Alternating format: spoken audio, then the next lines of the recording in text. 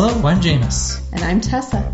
Welcome to our podcast that celebrates wordiness and nerdiness and sometimes plain absurdiness. Please join us for today's episode of Your New Favorite Word.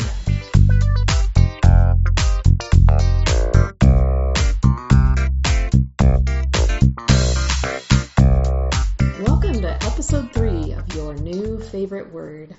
Thanks to everyone that has joined us on our journey so far. Our goal is to bring you something fun and interesting to listen to, in spite of the fact that our world seems to have gone completely catawampus lately. We hope you enjoyed getting a taste of hobo slang in last week's episode. If you had a chance to look through the dictionary of hobo terminology we linked, you'll understand when we say that these pandemic precautions have turned us into a couple of boomers with shack fever. I just wanted to give a quick clarification from last week's episode. I talked about the word mitre, and I spelled it M-I-T-R-E, but I just wanted to clarify that that's actually the British spelling, and that in American English, we spell it M-I-T-E-R.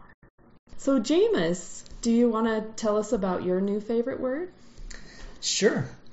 So, for my favorite word, I kind of reached back into some hobbies of mine. And I'm going to rewind and go back into history a little bit. In the 1970s, a programmer named William Crowther developed an interactive fiction game called Colossal Cave Adventure for the PDP-10 mainframe. It was later expanded on by Don Woods and some other programmers, but it has become famous for one line in particular. You're in a maze of twisty little passages, all alike.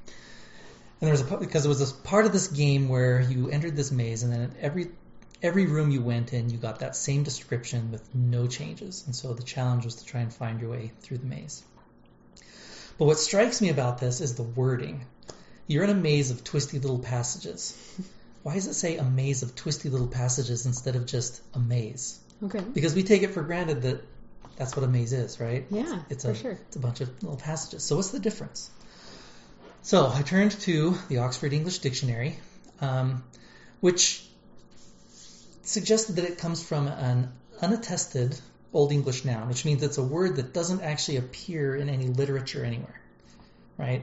So it's a hypothesized word, mass or masse, however you pronounce English, Old English, which actually they suggest also is a root of the Old English word amasian, which means a maze.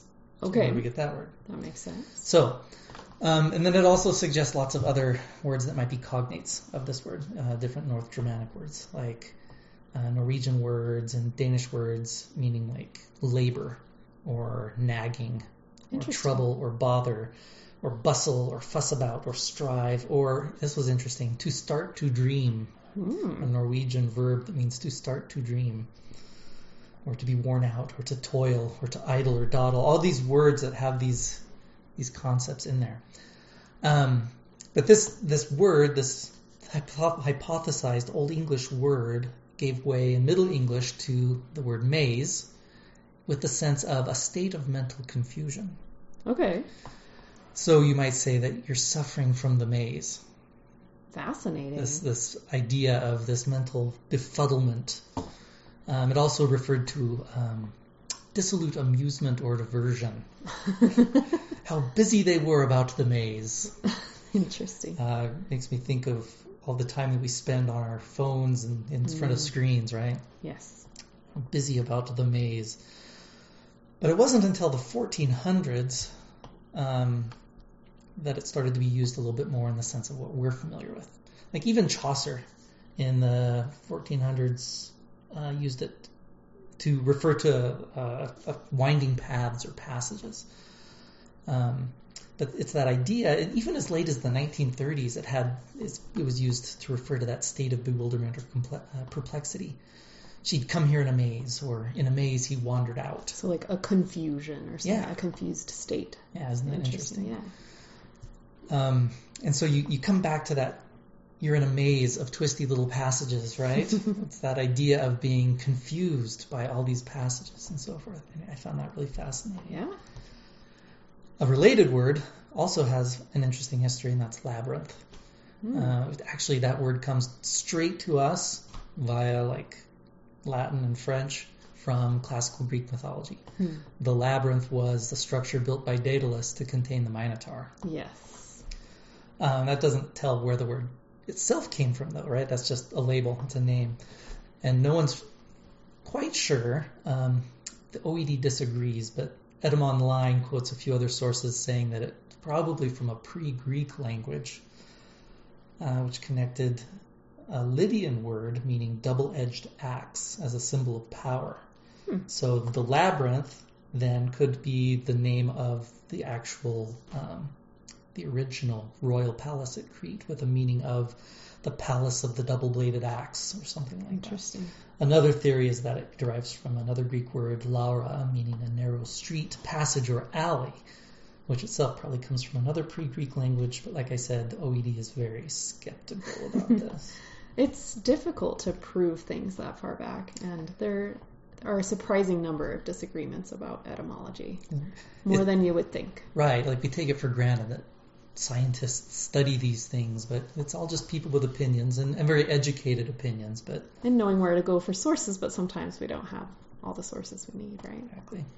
But honestly, a lot of it is just the way these different theories help you think about the word. Agreed. And the different perspectives they give you. I really appreciate that. That is fascinating. So anyway, it's kind of a winding maze of lines that gets us to the modern day meaning of passages, but that's where it is. I love that. So Tessa, how about you? What's your favorite word for us? Okay, well, just to give you a little background information for my study this week, I wanted to talk a little bit about the concept of false etymology. So etymology, of course, is the study of word origin. So the etymology of a particular word is an explanation of where that word comes from, or a theory about that. But a false etymology is one that's not actually based on historical linguistic evidence.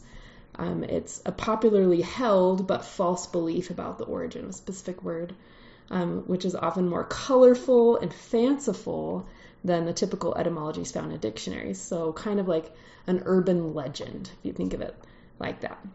So an example that I thought of from my own experience is the word bistro, which we use to talk about a small informal wine shop or restaurant, which is from French. That's the name they have for it. And there's a lot of disagreement about where that word actually comes from. A lot of theories, but no definitive answer to that.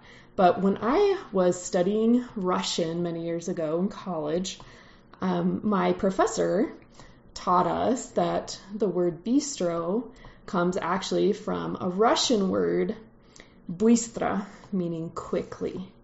And so the story goes that Russians in Paris during the Allied occupation after the defeat of Napoleon used the word bystra, bystra to say that they wanted their service to come more quickly, demanding quick service.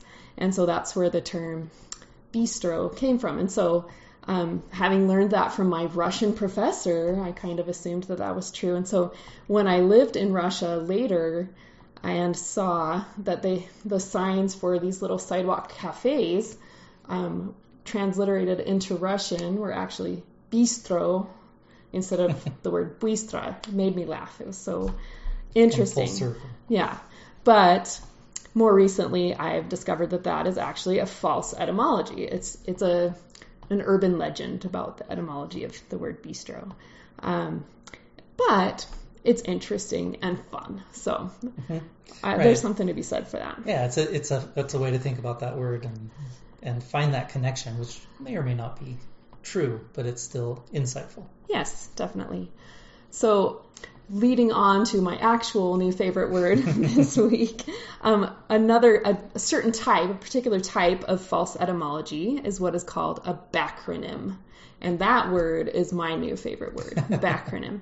So it's a type of false etymology that that word itself came to be in the 1980s as a way to refer to a prefabricated acronym or a reverse acronym. So someone named Meredith Williams coined this word in a contest held by the Washington Post, and I will link to the article where I read about that in our show notes.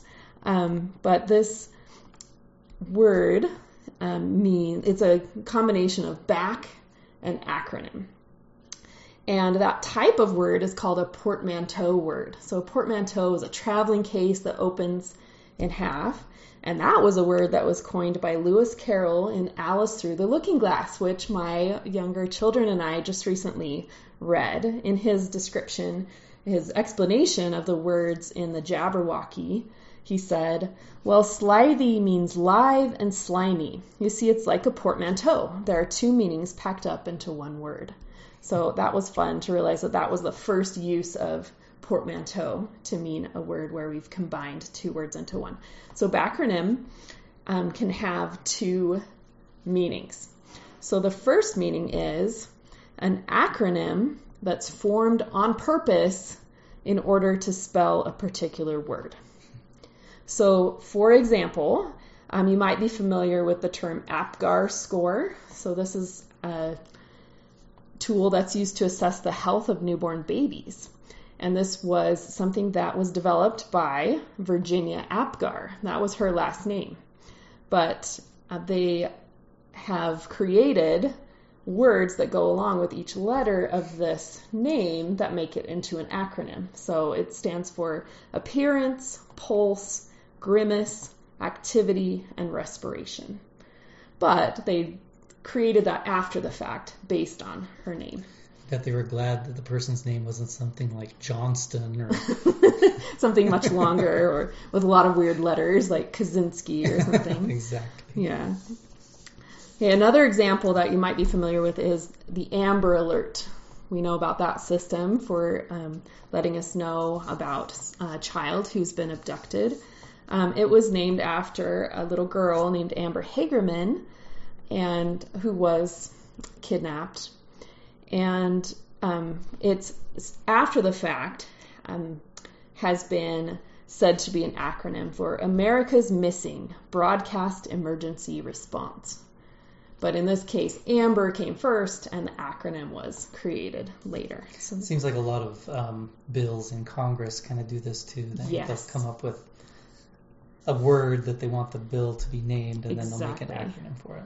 Yeah, so a couple of other examples of this. Mothers Against Drunk Drivers, the word MADD, M-A-D-D, or this is one I hadn't heard of before but was interesting. A Group Against Smokers Pollution, GASP. So very appropriate. So the second meaning of backronym is a false etymology explaining an existing word as an acronym.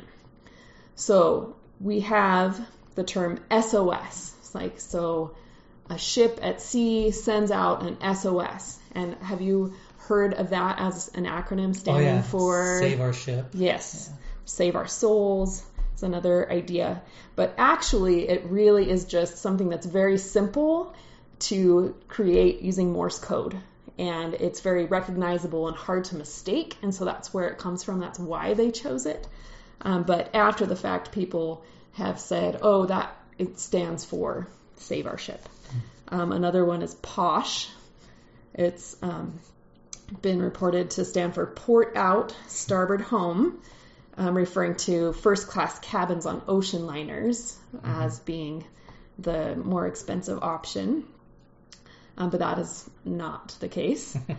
Or being a search engine because it's not Google. Or Ford, the brand name of vehicles, to fix or repair daily.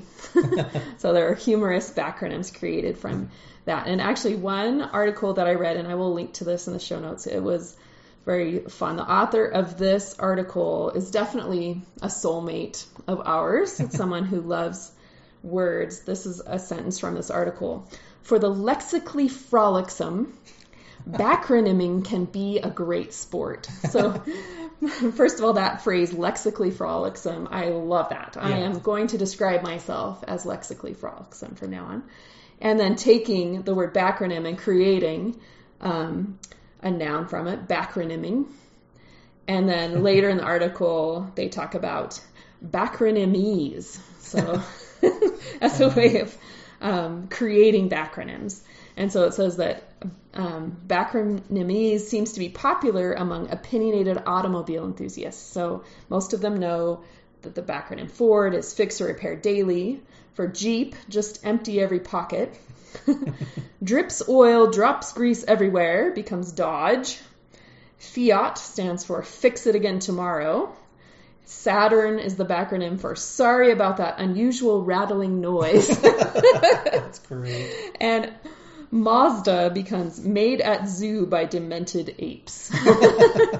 So you could go crazy Very cynical. with these, yes. So this article had some really fun examples of backronyms. So this is a really fun way to use language. That's what language is for, I feel like, to have fun and to have words do what we want them to do. And so just as kind of a tribute to what we are doing here with our podcast, so our last name is Buck. And so for Bucks, I would like to create a new backronym that is Bibliophiles Using Cool Knowledge Somehow. That is our goal for this That's podcast. fantastic.